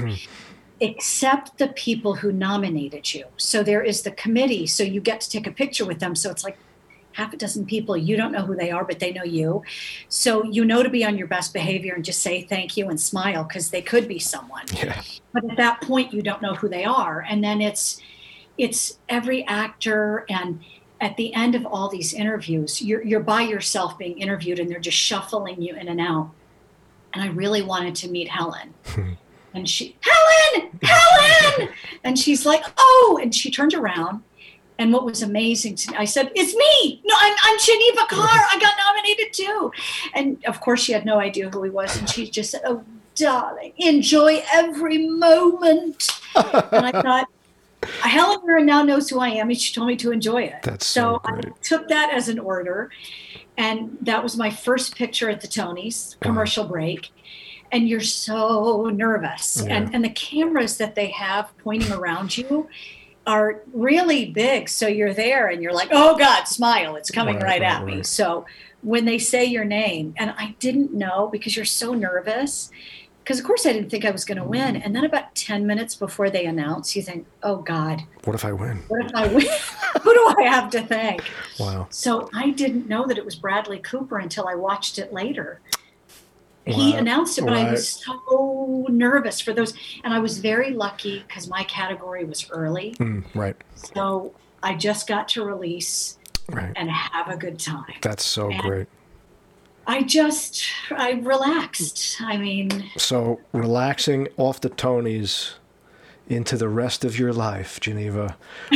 So how soon does this new gig that you're cooking on now come into your life? Is it hot off the heels of that? How long did you do Hand to God? How long did that stay up? We did it on Broadway for 10 and a half months. Okay, so almost for about a month. Yeah. 10 and a half months. It was just under a year. Just under a year. And while I was doing Hand to God, I booked another pilot and had shot it. And I thought for sure that was going to be my big break. Right. I had shot about 8 pilots before that, because pilots are amazing. They spend all this money making them. And are you doing them here? Or are you going to Los Angeles? I shot one there. Okay. I had auditioned. I'd only shot one before. I'd auditioned. So I do this. I do another pilot that I think is going to go. Is it for Nick at Night? Paul Rudnick wrote it. Hamish Linkletter was in it. It was fabulous. I thought for sure. They gave me a Christmas present. I thought I'm in like Flynn. And it was taking a really long time to get accepted. And in the midst of that, I was still doing Hand to God. I got an audition for another job. And you're not supposed to audition if you're holding for something. Okay. But I actually had my agents find out that they were trying to get all the episodes written for this other show before they picked it up, which is a lot to ask of writers. You can't write, a year or so. Yeah, right. Exactly. So I ended up going in for this audition for Bull, and the character is, 30s blonde, and I get there, and it's every attractive 30-something actress in the city, and I thought, oh, please, never booking this. I'm way too old for this. This is ridiculous. And I get in there to the audition, and it's the director, Rodrigo Garcia, and Paul Atanasio, who wrote it. And I do my audition, and they say, where are you from? And I say, why? We can't figure out your accent. I said, what do you want it to be? I lived in 11 states. I lived in France. And Rodrigo says, do you speak pillow talk? And I said, yes, but no, thank you. I mean, I was really kind of aggressive and annoyed because I just felt like, why am I here? I'm never going to get it. Right. And I think that kind of helped me. And I auditioned, and obviously it went well. And then I was seeing a show on my night off, and at intermission, I checked my phone when I was at someone else's show, and I got a call saying, they want you to screen test, but without those glasses, because I wore glasses. So I had to, learn my lines by heart. At the time, I didn't have contacts, and just try to, And so I did it again. And I'm convinced that's why they gave Dr. Bull my glasses, because my glasses look like Dr. That's Bull's. Right. Yeah. There you go. Jason Bull. I like that. That's a good look. I like those glasses. Those are cool. I get self-conscious about it because Michael Weatherly hates my glasses. So. So wait. So time out a second here. I heard something. Let's go back a few sentences. I think you know what I'm going to ask. Do you speak pillow talk? What the fuck kind I did not know you were going to ask that. What kind of line? What was that about? Well, I said I spoke French, and everybody knows that that's how you learn French. And so I was like, Rodrigo Garcia is an absolutely genius director, and he could tell right away to get the best work out of me, he had to make fun of me. Okay. So he was unbearable. Michael Weatherly still makes jokes about it. After every take, he'd go, great job. God, great job. God, Russ, great job. Geneva, let's go to the next one. I'm like, what? You didn't say anything to me. He just was tease. He instinctively knows you need that smack in the head to get things going, to get the engine going. So, all right. So now, boom, you're a Tony-nominated actress, and you get the big CBS network episodic. dying breed. These are one of the last to be made. We have to admit in our industry. Yeah, well, I mean, it's good in a lot of ways now with all the, the avenues to go on, the Netflix and Hulu's and whatnot. There's so much original programming, but network TV, that's pretty cool. Steady gig. Yeah. It's sort of like going to college. Why is that? Well, this is I'm in my 5th year now. Right. And it's being a guest star and being a series regular, totally different experience. Okay, good. I want you to really tell me what that's about. You are not prepared to be a series regular after being a guest star. I had been a guest star probably 40 times, maybe more. It is a totally different experience, and there's a huge learning curve. All right. So for folks who don't know, a guest star for when you're watching television, the mom, Law and Order, the mom who's lost her son, she's on for a 1-episode thing. Right. And it's her story and whatever, or she's the victim or whatever the show is. But usually it's 1 episode. Maybe it's like a 2-episode arc, but your guest star is one thing. I did up to 3 arc. I played Faith Yancey. I played a character based on Nancy Grace for Law and Order Criminal Intent. Right. I think I did it 8 times. Oh, right. I remember that character. I remember you doing that. That's right. I know, as I saw one. Where's my biopic? I mean, I'm ready. So being a guest star, you get to come in, you have to know your lines verbatim. There is a level of fear, and you're shot out of a cannon. And usually you have to do all the heavy lifting with the crying in a lot of the shows. Sure. So I had learned how to do that very well, and I was reliable. I'd learned that you can't do for me, I can't do too much chit chat with the series regulars because I have to cry and I get nervous, and it's a very difficult thing.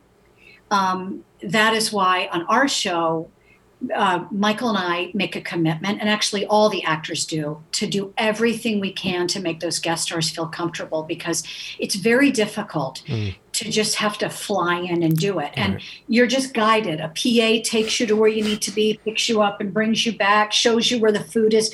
There's very little margin for error. Right. And they make it easy for that to happen. But when you're a series regular, there's a weird thing where they treat you so well that I don't know how to explain it, but I literally am treated like a princess. I am like the popular girl in high school with no effort. I mean, they call me queen. Everybody wants to figure out what my favorite snack is. I mean, people say it's because I'm nice, but I don't buy that. They literally make my life amazing. Wow. Every person that works there. And I know everybody, the craft service people, all the PAs, the crew, the set decorators. And it takes a long time. There are still people I don't know. But damn it if I don't try, because it's hard. At any given moment, there are over 100 people on set, and there are 400 people that are employed by the show. That's incredible. Does it help that your lead, Michael, came from another one, right? He came from CSI. He was on CIS for 13 years. Right, a long time on that show with Mark. Long time. And that was his 4th show, I think. So his other shows, he was in Dark Angel. Right. He was another show with Christina Applegate. I don't remember what it was called. He was my guru. He told me how to make it work. He helped with things like my nerves and how I learn things, and everybody does it differently. So, I would say that our leads, even though we're all series regular, Michael Weatherly and Freddie Rodriguez, and they're totally different. Michael is Mr. Funny Guy. He's loose, he's improvisational, he's silly. He has an amazing memory to learn very quickly. Then and there, but he can also, if he forgets his words, he just sort of improvises. Freddie is like word perfect. He's super serious, never loses. He does lose focus sometimes, but he's super serious. And I'm sort of in between. But what Michael and I like to do when we have a scene together, like last night, he called me. I'm not even in his scene today, but we tore the scene apart. That's so cool. dissected the scene to what every single word means. And if you have a problem, like, this is crazy, but in one scene I had to say something like, her mom is a crackhead. And I wasn't okay with that. Mm-hmm. It's not because her mom had a drug issue, but I called the showrunner and I said, crackheads were what we called people in the 80s. Yeah. If you want to call her a meth head, if that's what you mean, but I don't know that that's what you mean. Right. And sometimes the lingo, or if there's grammatically something I want to correct, right. It's network television, so you can't do it on your own. You have to go through the channels. But last night, he and I dissected a scene he was in, because sometimes it's such fast work.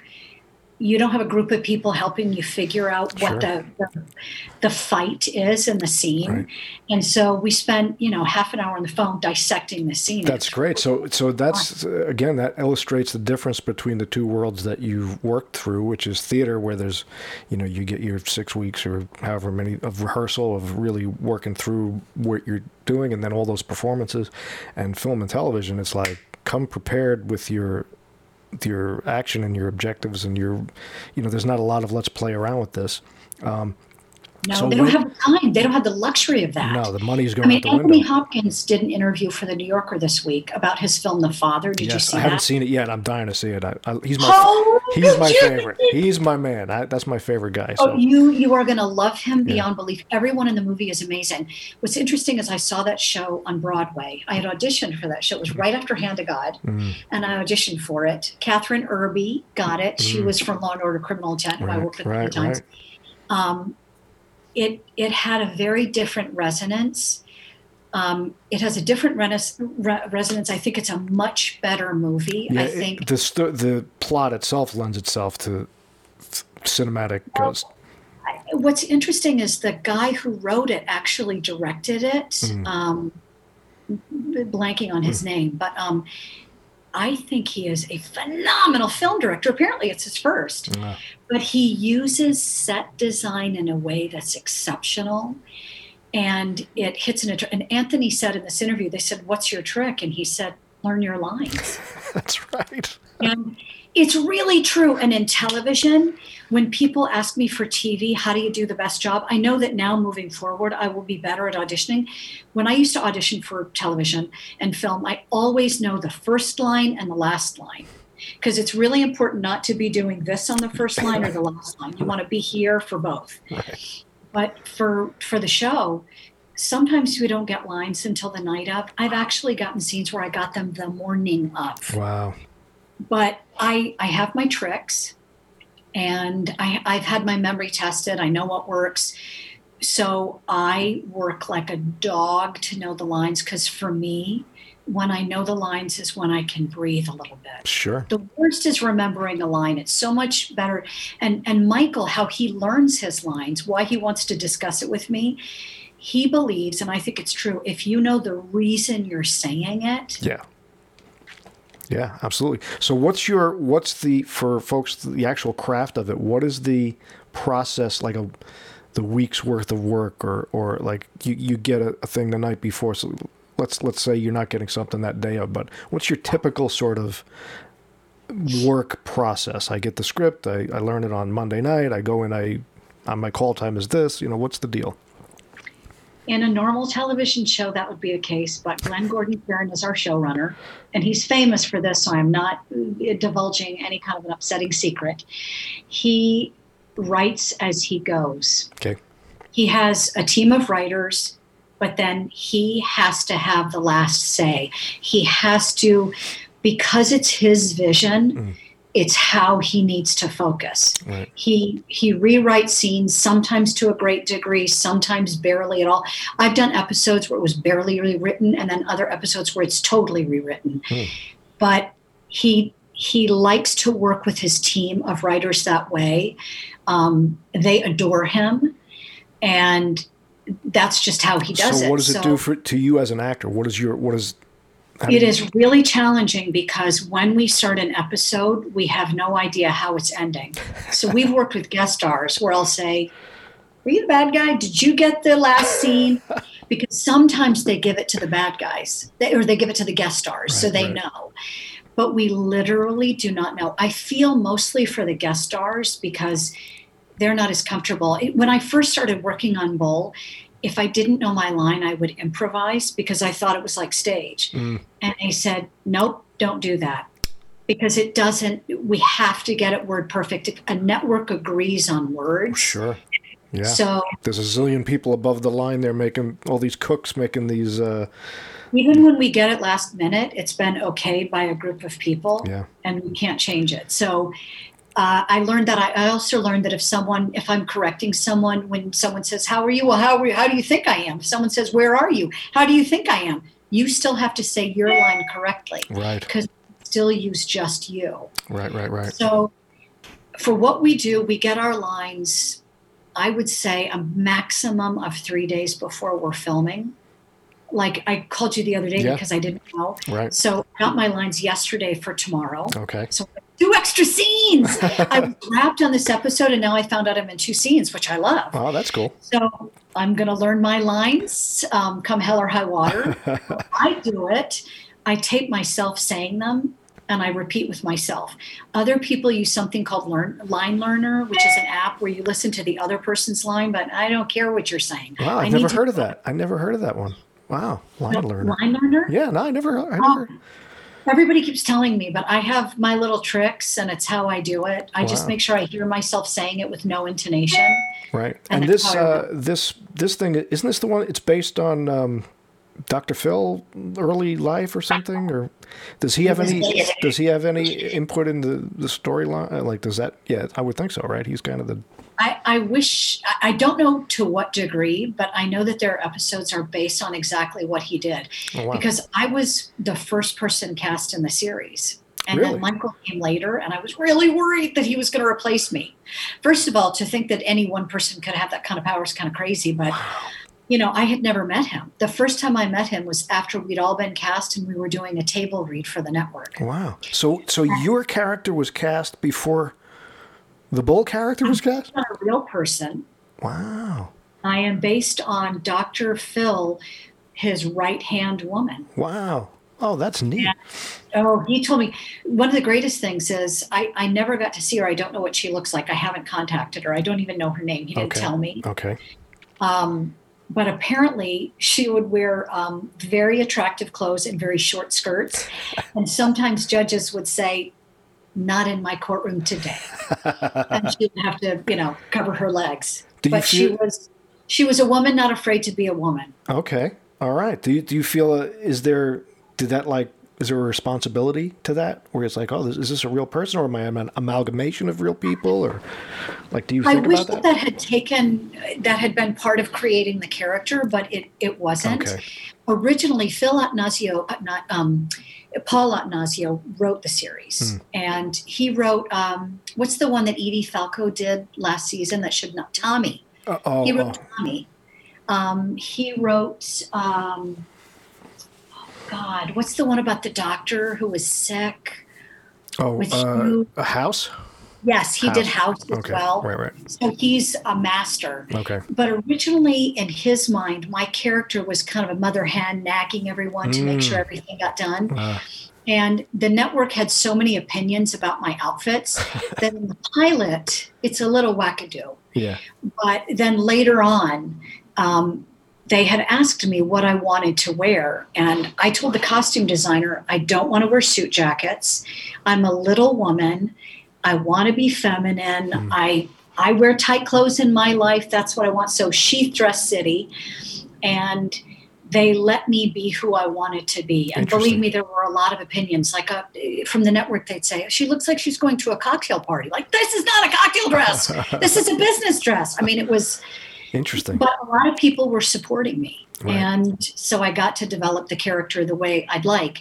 Now we have a new costume designer and she's, put her own mark on it because your character grows every year. That's what's fun about playing the same person going 5 years now. Now, let me ask you this question because that's really interesting is that you as an actor get to develop a character and start to grow into a character. Like, you know, if people saw the first episode of The Sopranos, those people were different by the time they got to the season 3, 4, 5, whatever. So you get to be in this process where you're creating and you're working with other artists, costume designers, production designers, directors, not directors, really writers and stuff to develop this character. Directors. We have a different director every single episode. That's what I was going to ask, is it isn't the same in television. It's sort of a template of the program, like this is how we do this show, and then directors come in and kind of manage that boat. So what is that like when you have a different person every coming in? See, nobody told me that when I got to be a series regular. I just showed up. I wish that someone had said, here's a handbook, here's what happens. Right. But you do get a different director every single time.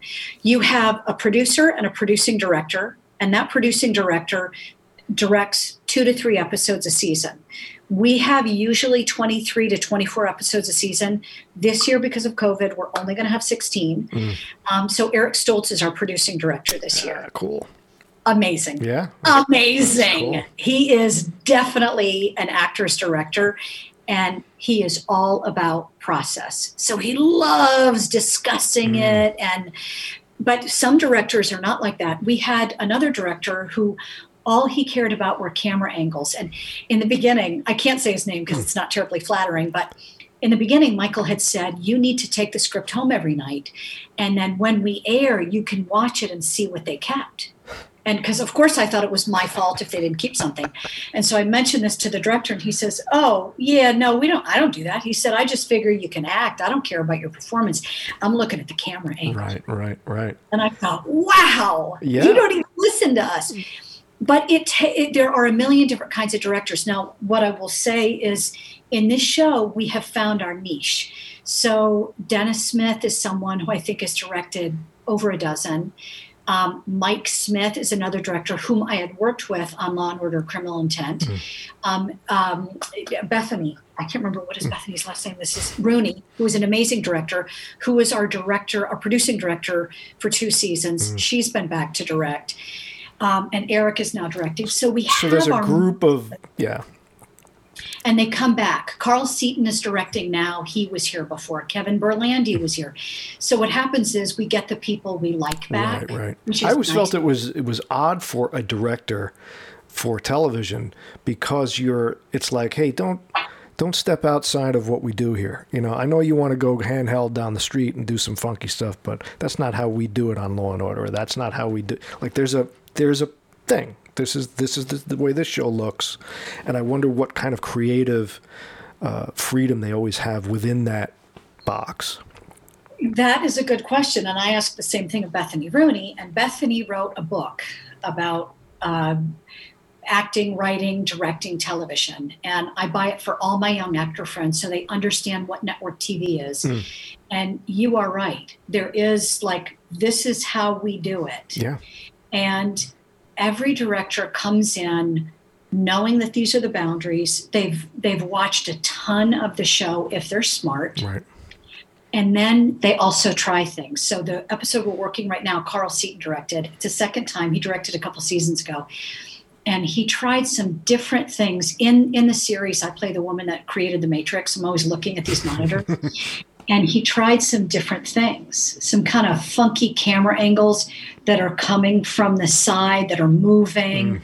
Our showrunner usually directs 2 episodes a season, but he's not able to do the second one this year because of COVID. He did direct our first one, our opening episode this season, where we broke the 4th wall. Oh, what? It was so intense that after I finished my scene where I had to break the 4th wall, I went into my dressing room and cried. Wow. I'll tell you what, there was probably a lot of notes before that decision was made.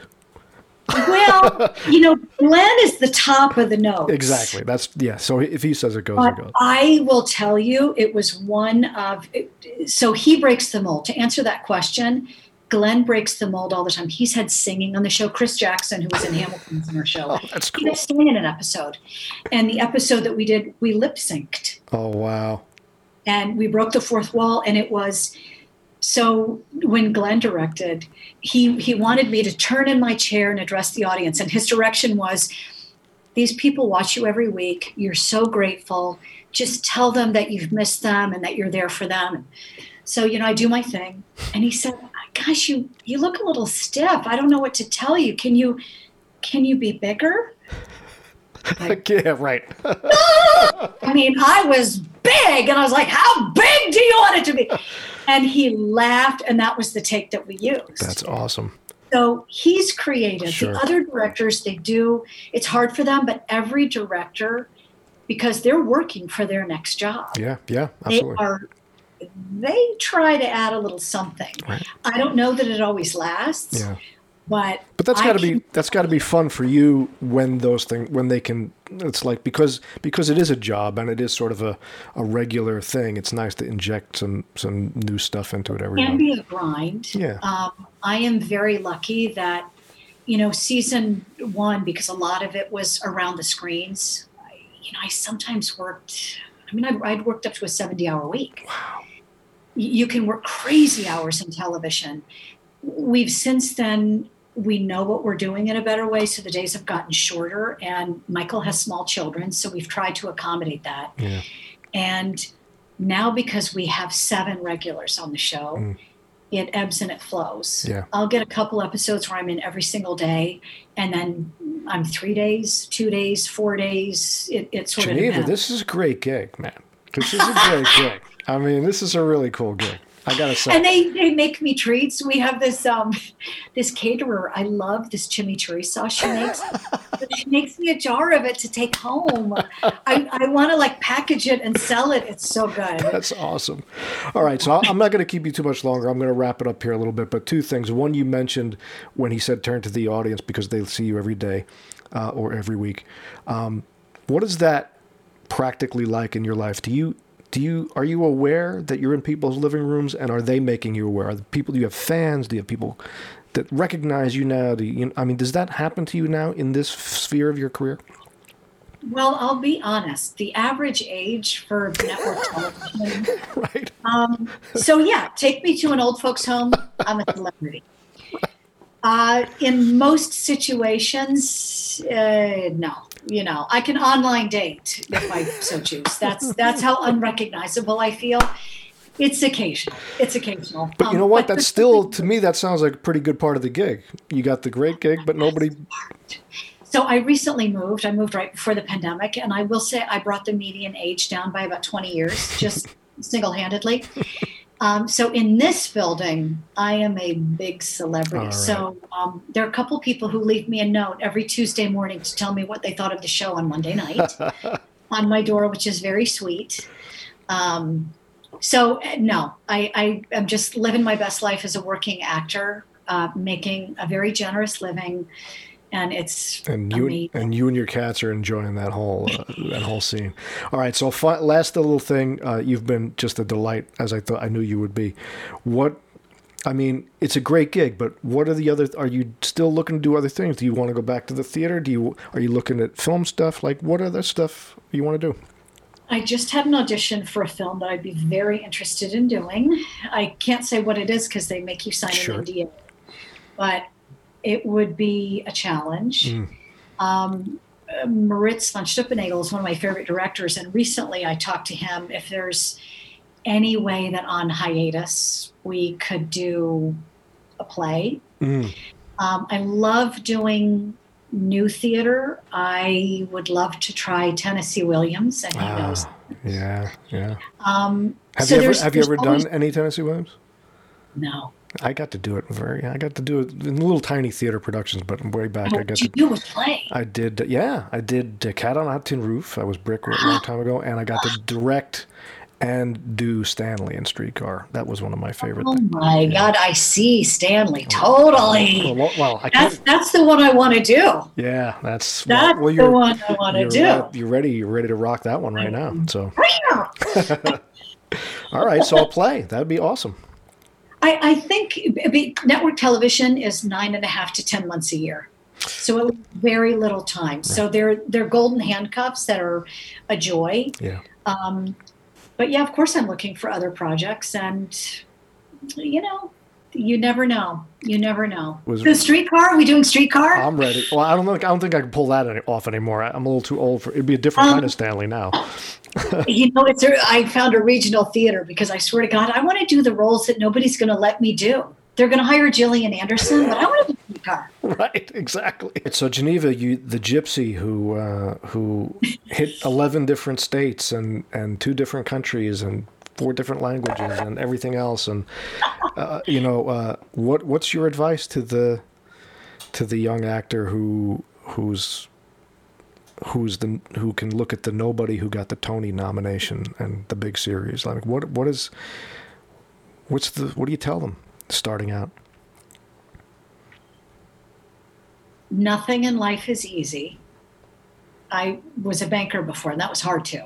I never was going to reach the top of that. I wasn't determined. If you really love performing, if you can see yourself doing nothing else, give 100%. Your instrument, take care of yourself, get help, stay clean, stay happy, stay healthy emotionally, and give it your all. Never take breaks, never take time, give it 100%, and it can happen. And it can take a really, really long time. But if you know it's what you really want, the journey is just as much fun as the destination. That's awesome. That's right on the money. Right on the money. Well, Geneva Karr, with that awesome name and that awesome personality, thank you so much for I learned a lot. It's so great to see a true working artist, how they manage their craft and how they live their life and their business and how they got there. It's just great that you let me in, and you let me in on some really wonderful emotional stuff that I think is important to share with artists and how they can use that as part of what they communicate to the rest of the world. So I really appreciate this time you gave me. Thank you so much.